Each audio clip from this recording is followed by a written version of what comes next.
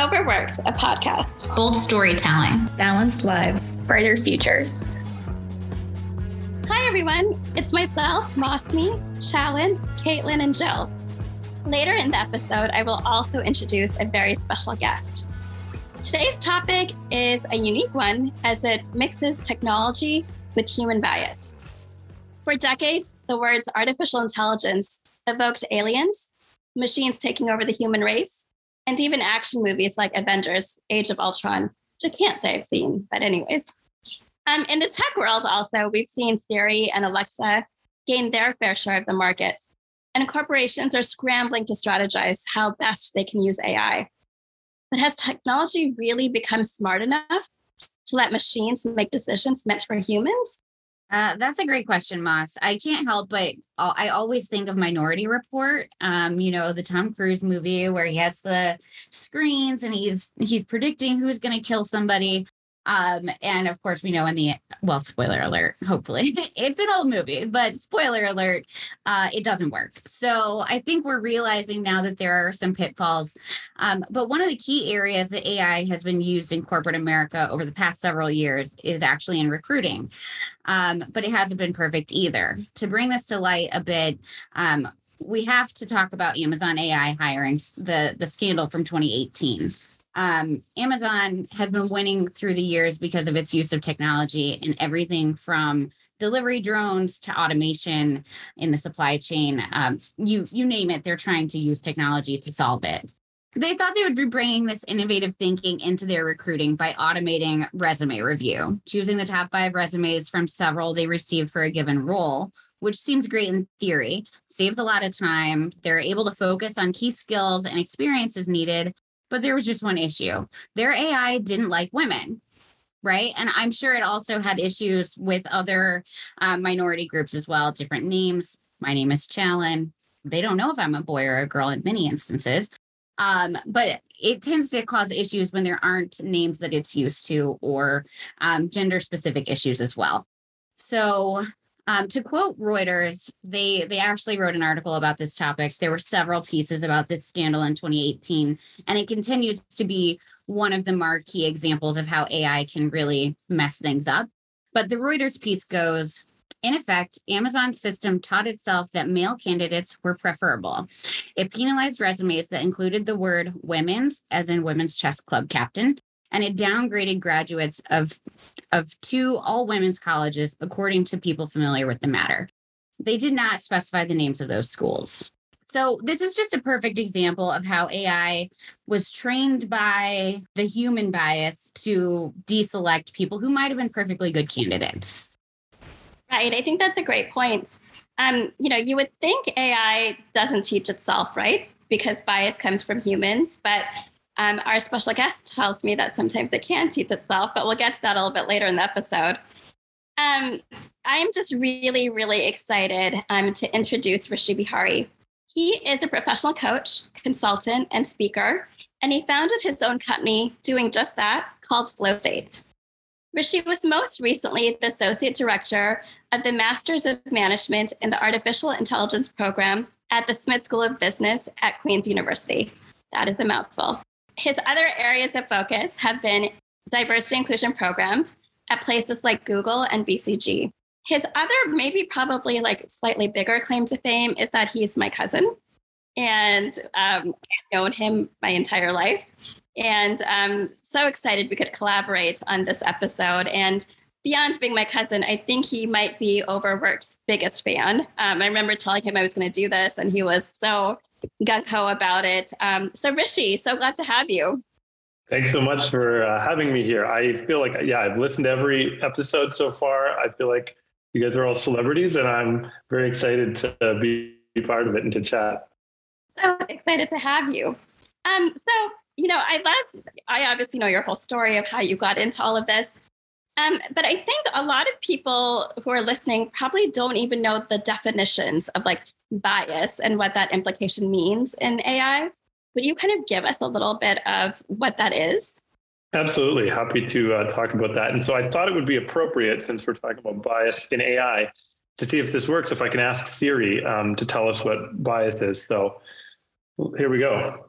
Siri, what is bias? Bias is a disproportionate weight in favor of or against an idea or thing, usually in a way that is closed-minded, prejudicial, or unfair.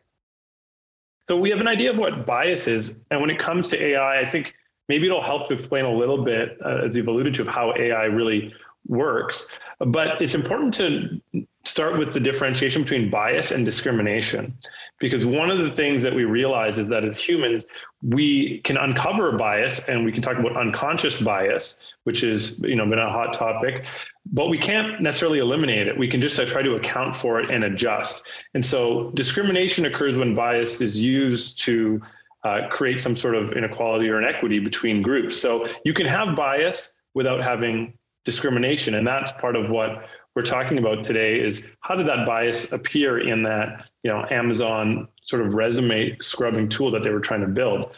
So if it's helpful, I'll kind of back up and talk a little bit about how AI learns. Like how did the AI in that case at Amazon learn that? And so you mentioned Age of Ultron, which I've definitely watched.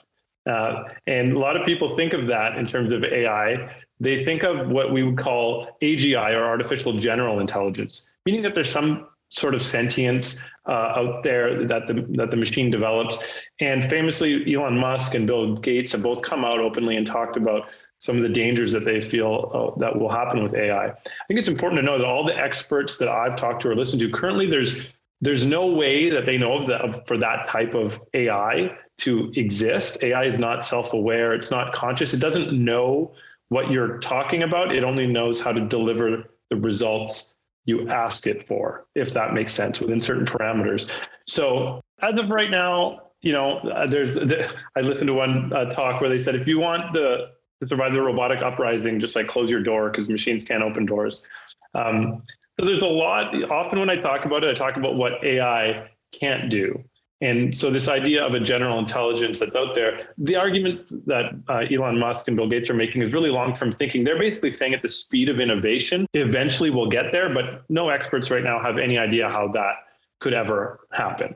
So in this case, with Amazon, they ask it, they're basically asking it, like, how can we get the best candidates?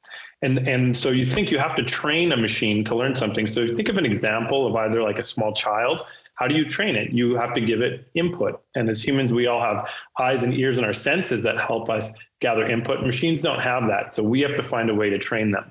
And there's a couple different ways that you can do that. And without getting to the technicalities of it, really some of those ways are you label data and you feed it to the machine. And so that's something that they would call supervised learning, where you've labeled it. Machines can also, you can give it the rules of a game like chess, that you've probably heard those examples of, or Go.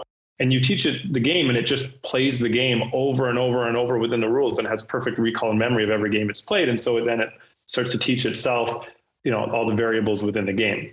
In this case, what happened was Amazon uploaded all their previous hiring decisions. And so it revealed that there had been a bias of some type already, that they were favoring male candidates. But then you can go upstream from that and say, well, there have just been more males applying and all sorts of things like that. So really, when you think about AI, the fact is that we are the ones teaching it or setting the parameters. And so unconscious bias will come in. And I've got, some interesting examples we can talk about with that. But even I just asked Siri a question.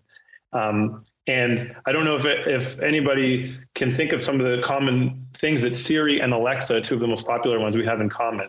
Does anything come to mind between those two? Their female name. Their female names and their personal assistant. And so why is it that our default setting of a personal assistant is always female names and female sounding voices? Of course, you can change it. But then you look at like IBM Watson, who's was famously on Jeopardy, and that's a male voice and name. And so you can see that this unconscious bias is already built into the tools that we're using that we don't even realize. So if you think about how we're training, I mentioned the idea of training a small child. Another way to look at it would be a teacher. And you're learning from a teacher who's written a bunch of textbooks. You could learn everything from one author. That would give you a fairly narrow point of view on the world. So if you start adding different perspectives, different authors, then you start to gain a better understanding. So you can start to see how some of these biases leak into the AI that we create. That makes perfect sense. And something that kind of makes what you're saying in real life versus technology, the first thing that comes to mind for me is a lot of times when hiring teams are hiring for a lower level, you see a lot of women. Everything is pretty equal, kind of 50-50 at the lower levels. And as you get higher up, there are fewer and fewer women.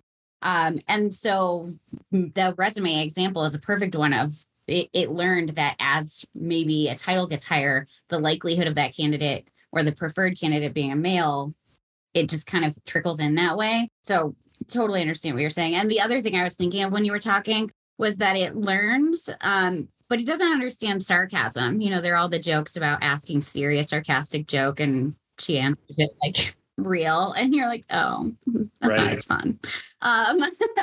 But anyway, I digress. So I think one of the examples Moss and I have talked about is, none of this is new. So back in 1988, probably when all of this was really early, the UK Commission for Racial Equality found a British medical school guilty of discrimination. So taking bias and actually using it to discriminate. But the computer program it was using to determine which applicants would be invited for interviews was determined to be biased against women and those of non-European names. So, not the Tylers and Justins and Johns of the group. Then on the flip side, there's subconscious and unconscious bias. And one of the best examples that I can think of that's not really tech focused, but one way to kind of weed out that bias was in the symphony orchestra, having blind auditions. And one of the stats from the top 5 orchestras using blind auditions went from 6% of women being hired in 1970, that number going up to 21% in 1993, just purely by seeing what the candidate looked like. So just keeping those things in mind, in the tech world, are there ways to game the system so that those of us who would get weeded out can actually be considered?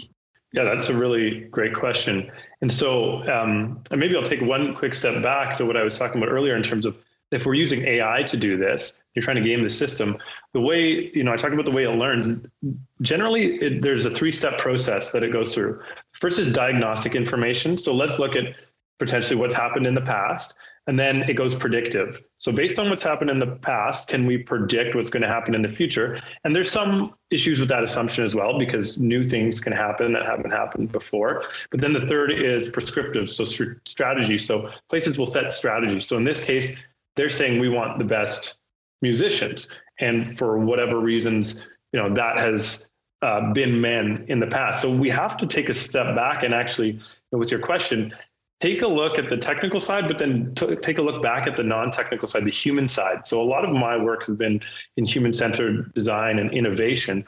And as the advances in technology get better, it's actually the advice we would give, instead of gaming the system on the AI side, people are working on those problems, but it actually comes back to the human skill that you need to have. And so if you're trying to get a job or land an interview somewhere, it's still the human skills that are most important. And at the Career Services Center at the school that I worked at, we were constantly being told by employers that the technical skills, the hard skills were the table stakes. They expect you to know that, but it's the soft skills and the communication that will really get you there. So I would always say I still will highly encourage anyone not to rely on a resume as the thing that's going to get their foot in the door. And in an age of increasing technical skills, the soft skills are actually missing more often, and employers are looking for a mix of both.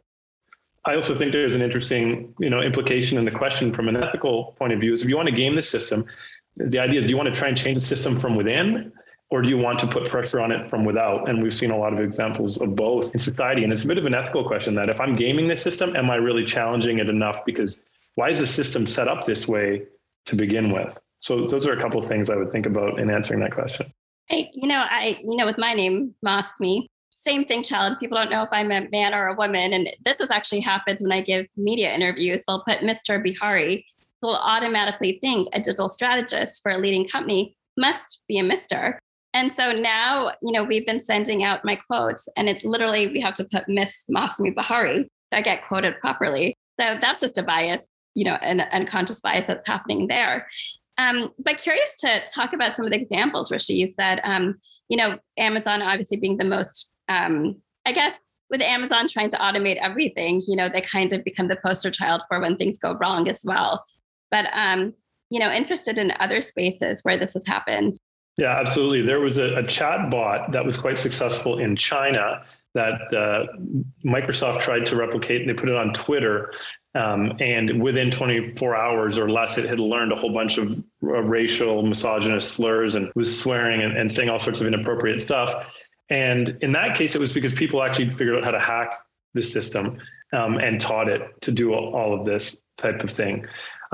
There are plenty of examples. Another interesting one was actually Apple released a credit card a few years ago.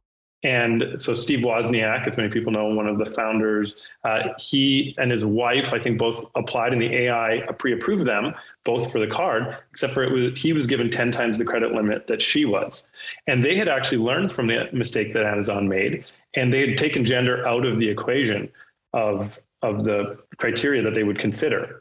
And what happens though is that when we go back to the subconscious bias, the machine learns that there are other ways of figuring this out. And so one example would be postal code, for example. If you're looking at that and it starts to figure out that some people, and not in their case specifically, but if it figures out that cultural groups all have a similar postal code, then it doesn't, again, know that that's a cultural group. It just knows that people that live in that area are less, considered by the algorithm to be able to pay back a loan. And that doesn't take into account that there's all one type of cultural group living in that area.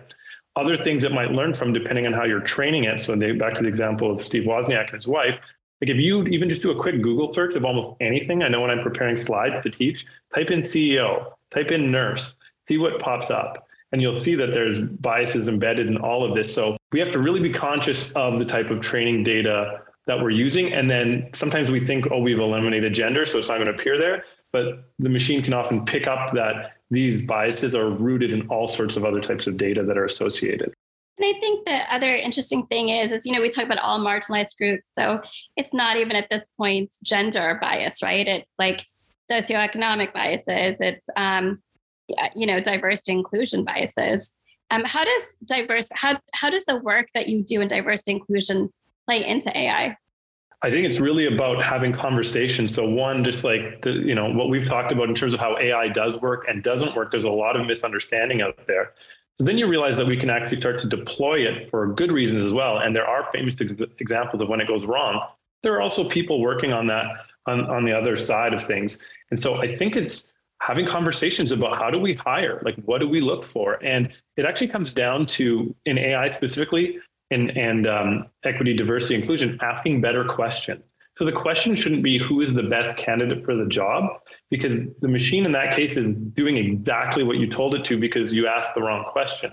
We need to learn to ask better questions around what does that look like in terms of the best person for the job? Is that all that we want? Do we want to have representation? Do we want to have diversity? And so I think it's looking at the conversations and the questions that we're asking and the assumptions that might be held within them that will help address this problem.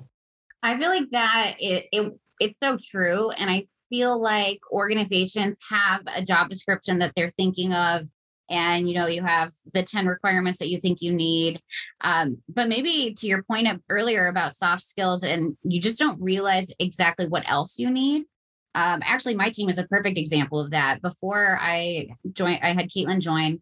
I had this very specific role that I wanted. I wanted somebody who could come in and own marketing automation. And that's all I wanted them to do was, lead gen and marketing automation. So the tech skills were super important to me. And that's all I really cared about. Fast forward 2.5 years, and Caitlin is my right-hand woman. And she does everything. She does everything from training people on our team to helping me recruit other people for our team to like anything with the organization, she does it. And I had no idea at the time that instead of needing, a point guard, I actually needed a utility player. Like I need somebody who could be all over the place doing everything with me because we're a small team, right? But had I used AI at the time, I would not have Caitlin and our team would not be as successful as it is today. So again, I think it's asking those questions, right? So I think to that point, this is not just a technical problem. A 2018 Gartner report predicted that through 2030, 85% of all AI projects will provide false results caused by bias. What do you think about who's programming AI? Do we need to have more diversity in those teams as well? More women or more people of color? Does that matter?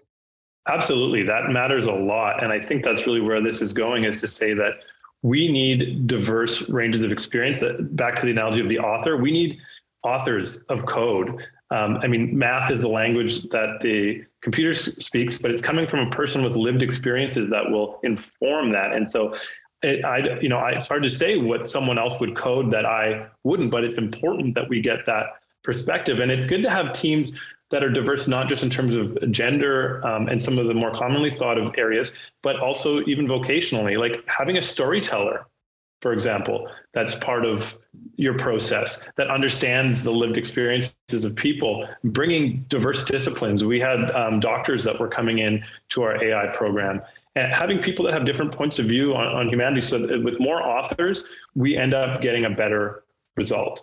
And we know that. And so I think it really is important. And we know that also in STEM, that, for when I was running that program, it was quite difficult to recruit an equal number of female candidates as male candidates. And we put a lot of effort and work into that.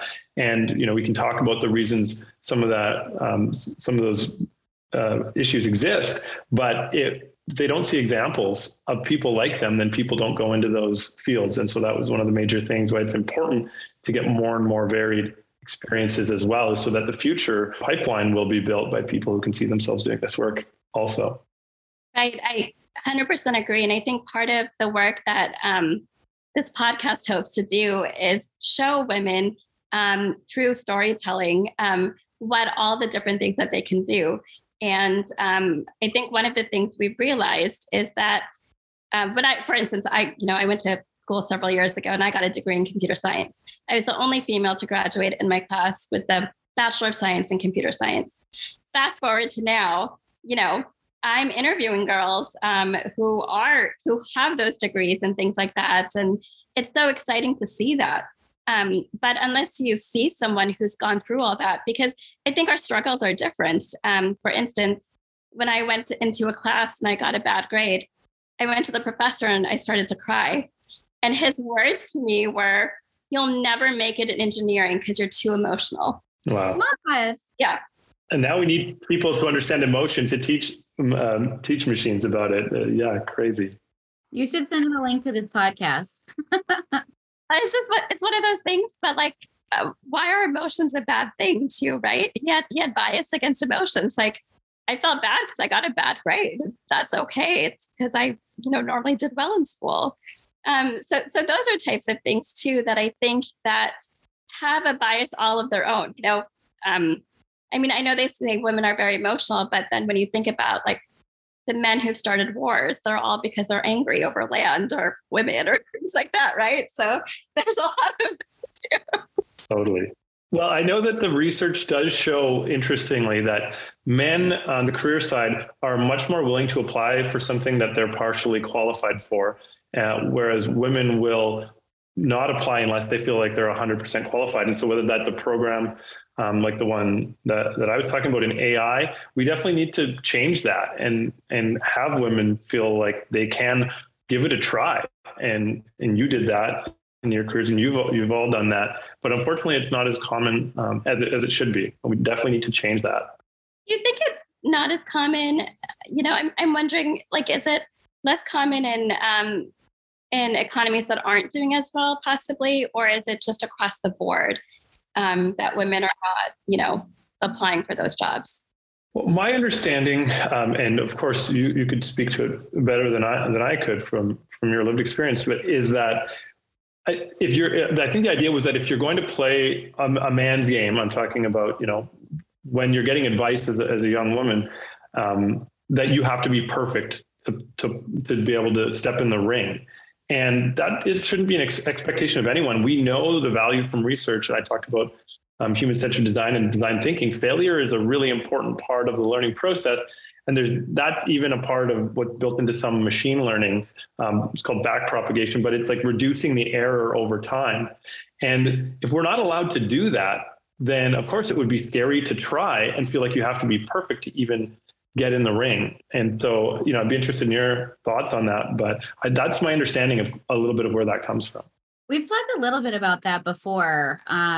Like even just earlier in your career, as women, you may be a little bit more risk averse and, less confident. We talked about this actually with the podcast with Eric, where he said he just gave himself a better title and it worked. I remember. Yeah.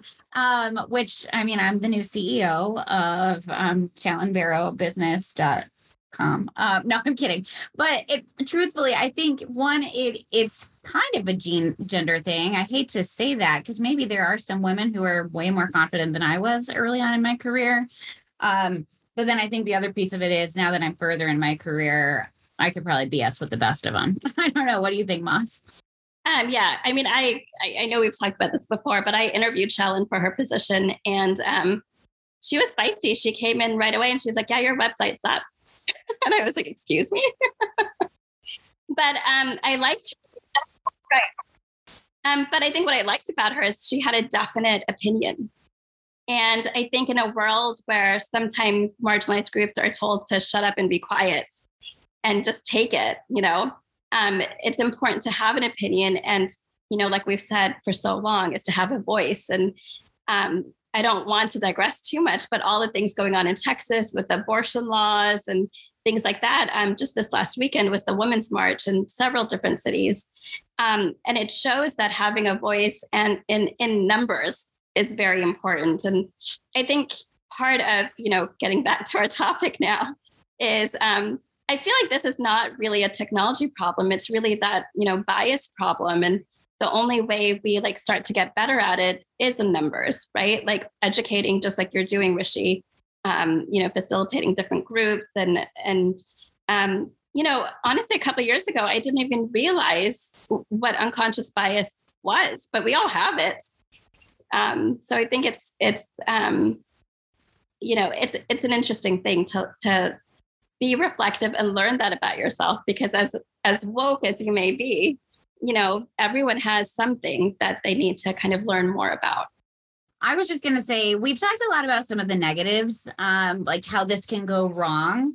But are there organizations that are doing it right? Are there organizations that should kind of be aspirational for other smaller companies to, get the right foot forward in removing bias and discrimination in their hiring process? Right. Well, it's interesting. You guys are in Chicago, and the University of Chicago actually has what they call an algorithmic bias initiative, where they're looking to identify and help mitigate bias. So AI can actually be used to counteract this as well. But it comes back to the human side of, are we asking the right questions? Are we doing the right things? And it's interesting because AI is a bit of a Wild West. There's not a ton of regulation around what you can and can't do. And there's a lot of good that's being done. When I talked about the model of diagnostic and predictive, whether that's helping in COVID, being able to predict and model, understand, change policy and regulations, hospital beds, there's all sorts of things that once you gain the ability to predict based on past information, you can do so many good things. You could think of an example.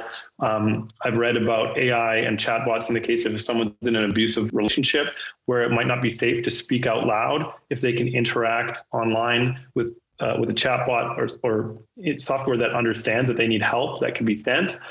There's so many different applications. One of our students at one point was working with the police to use AI to help capture criminals involved in human trafficking.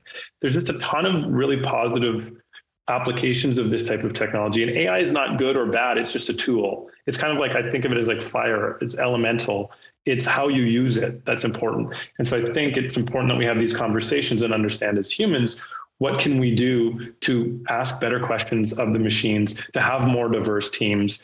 There's a saying we use often in the DEI world, which is about the difference between diversity and inclusion. Diversity is being invited to the dance. Inclusion is actually being invited to dance at it. And so that we don't just have representation, but we have the voices of those people, whether it's in code or in conversation.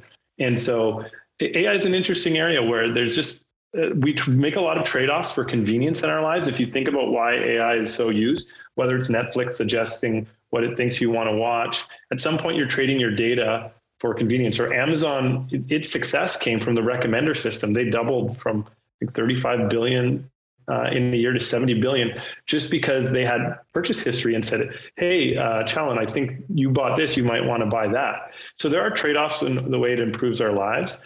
And in terms of specific companies that are doing it well, I think it's more about creating a community and conversation around all AI so that we can do a better job and not have these issues like what happened with Amazon. But it was caught, and we did figure it out over time, and we're getting better. And so I think it's important to keep that hopefulness of what this technology can do for us as well. I always find it really interesting that AI ends up being the villain in the story. It's always the technology, right? And really, I feel like people allow that to be like Age of Ultron, like, okay, the technology is the bad guy, but you always forget that there's somebody behind the curtain, figuring it out. And that could be a good person too, right? Absolutely. Tony Stark. It really, in Hollywood, that's the stories that have been told, that ultimately AI is the bad guy, but AI is not a good guy or a bad guy. It's really up to us what it does and how smart we are with how we use it. I feel like we're already having bias because we're calling AI a guy, like a bad guy or a good guy, right? So I feel like that was the solution section. But Mas, do you have another question? We always try to roll these into a solution for organizations or individuals to kind of take away some good from our conversation. So Rishi, as we talk about the careers and getting weeded out in the system, I can't help but think, is there a way to make yourself stand out? And I know when our parents moved here as immigrants, they started using English names, right? For instance, my dad's name is Sham. He went as Sam. Your dad is Barinder. He went as Bob, and as little kids, me and Rishi used to laugh about this all the time. But like now looking back, at that time we were both living in Canada, and Canada of 40, 50 years ago, there was not a lot of diversity, honestly. So, there was a way to kind of make yourself fit in some kind of visible way, even though we know like it doesn't always work, right? So, just like that, do people need to do things like that on their online resume should they, for instance, I'm Masmi, should I just put M Bihari? What are the things that you can do as you progress in your career, not only in your resume, but just as, you go through climbing the ladder, so to speak. Right, absolutely. And my dad got a piece of mail that came to Mrs. Brenda Bahari, and that was when he decided to change the name to Bob officially. And I have known a lot of students and a lot of colleagues that have done this. It's very common when people come to, like you said, change their name. I think it does come back to what we touched on a little bit, back to the human side of the skill set is connecting with people. Ultimately, the AI might help filter or sort the resumes, but it's going to come down to the culture of the place. Are you a good fit? Have you talked to someone there? And I'm a big fan of always demoing yourself in terms of knowing that every conversation is a demo of what it's going to be like to work with you. And if you're not doing that, it's very hard to get ahead. And then what you actually talked about with Challen in terms of showing her personality in an interview, that's the other thing, is if you do get the chance, is to be authentic and bring your experiences to the table. What I have found doing a lot of interviews for recruiting for the program or in other positions I've held is that a lot of people just come in sort of blah, like saying what they think you want to hear. And it's happened to me twice in my career that I actually got a different job than the one I applied for, because they said, hey, for whatever reason, this might not work out. You're not the best fit for this, but would you consider this? And it's allowed me to thrive in areas that were authentically a good fit. And so the things that I think about when I work with my clients are strengths. Do you understand and know your strengths? And can you demonstrate them in an effective way? Again, whether that's on a resume or CV or in person, and actually show them some work that you've done, or get a chance to have a conversation that show off some of your communication skills and other soft skills. The other is knowing what you want to say no to and being able to cut out the things that we get tempted. We get pulled into situations where maybe we're in a workplace that isn't healthy, could be somewhat toxic, and we stay for different reasons. And being willing to say no to those situations leaves us room to really wander in our lives and careers, I think, in the right direction, and set like a North Star or goals that you want. And then understanding what you value, and does the culture of where you want to work embody those values, so that you're in alignment. There's a business quote, Peter Drucker, that culture eats strategy for breakfast.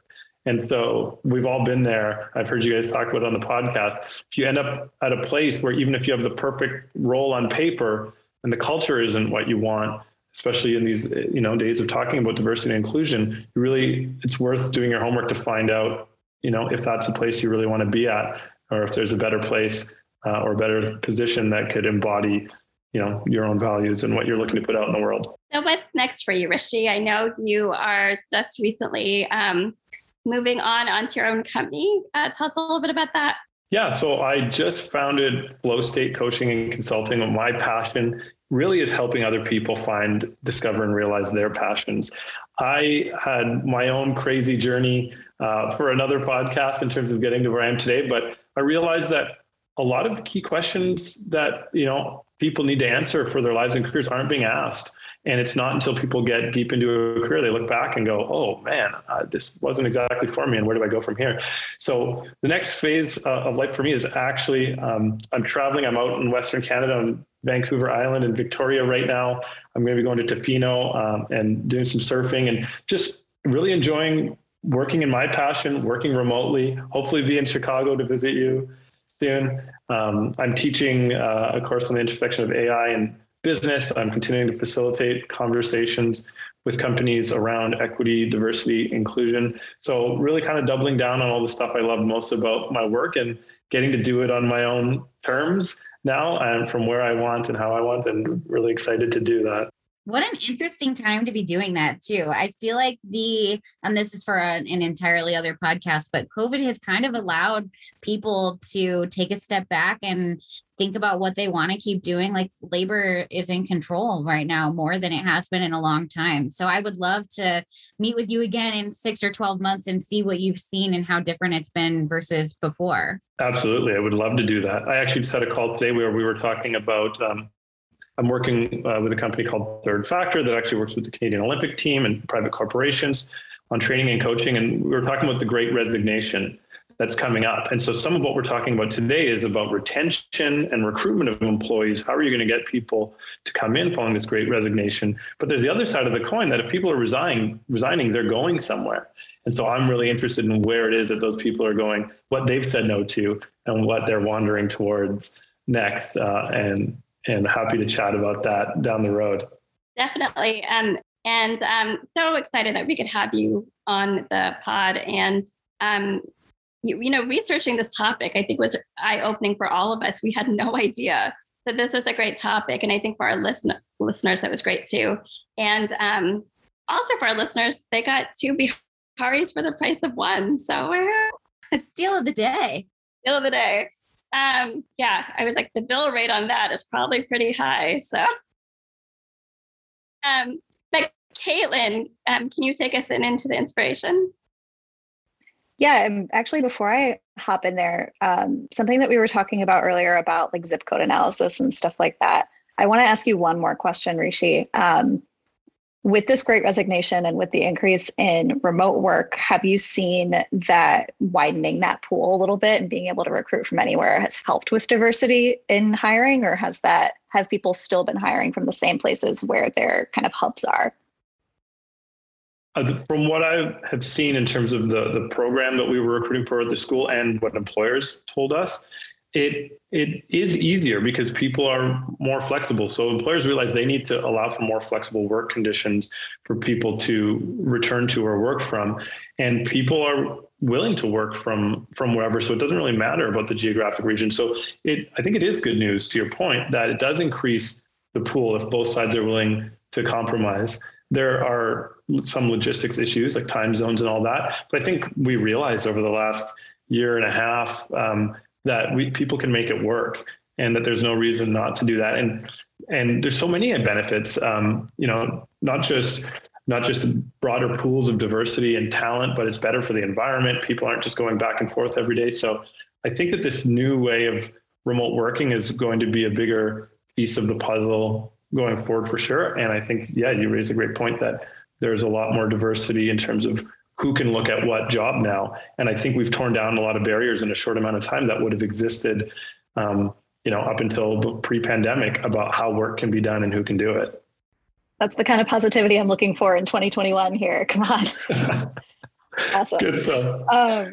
So leading into the inspiration section then, we talked a lot about this episode about gender bias, but AI can also pose a real problem for applicants with disabilities. I'm linking an article in the blog from Technology Review that dives into some of the challenges that can arise for people applying online, including asking for reasonable accommodation during the application process and how that can kind of weed out people that would otherwise be perfectly suited for that process or that position rather. I'll also, if you've listened to this podcast before, you know that I'm often the one that's calling on larger policy reform, policy change to support immediate micro level changes as well in companies. So did a little research at the end of 2020, a group of senators wrote a letter to the chair of the Equal Employment Opportunity Commission, which oversees hiring biases and things like that, asking about its oversight authority over AI screening and hiring tools and trying to get that a little bit more federally regulated. Specifically, they're talking about making the commission responsible for ensuring that technologies do not act as what they call built-in headwinds for minority groups. This led to the EEOC affirming that AI hiring does require oversight. I'll link an article from Bloomberg Law about that decision on our blog as well. If you want to check that out, it's at weareoverworked.com. Jill, you want to bring us home? Sure thing. Thank you, Rishi, for joining us today, and to our listeners at home for tuning in. If you'd like to connect with him on LinkedIn, we will have his contact information in our show notes. Additionally, if you'd like to share any comments, questions, thoughts, or feedback you have, you can follow and tag us on Instagram or Facebook at We Are Overworked or at Overworked a Podcast on LinkedIn. Don't forget to subscribe to our channel to get notified when we release our newest episodes. Thanks for tuning in.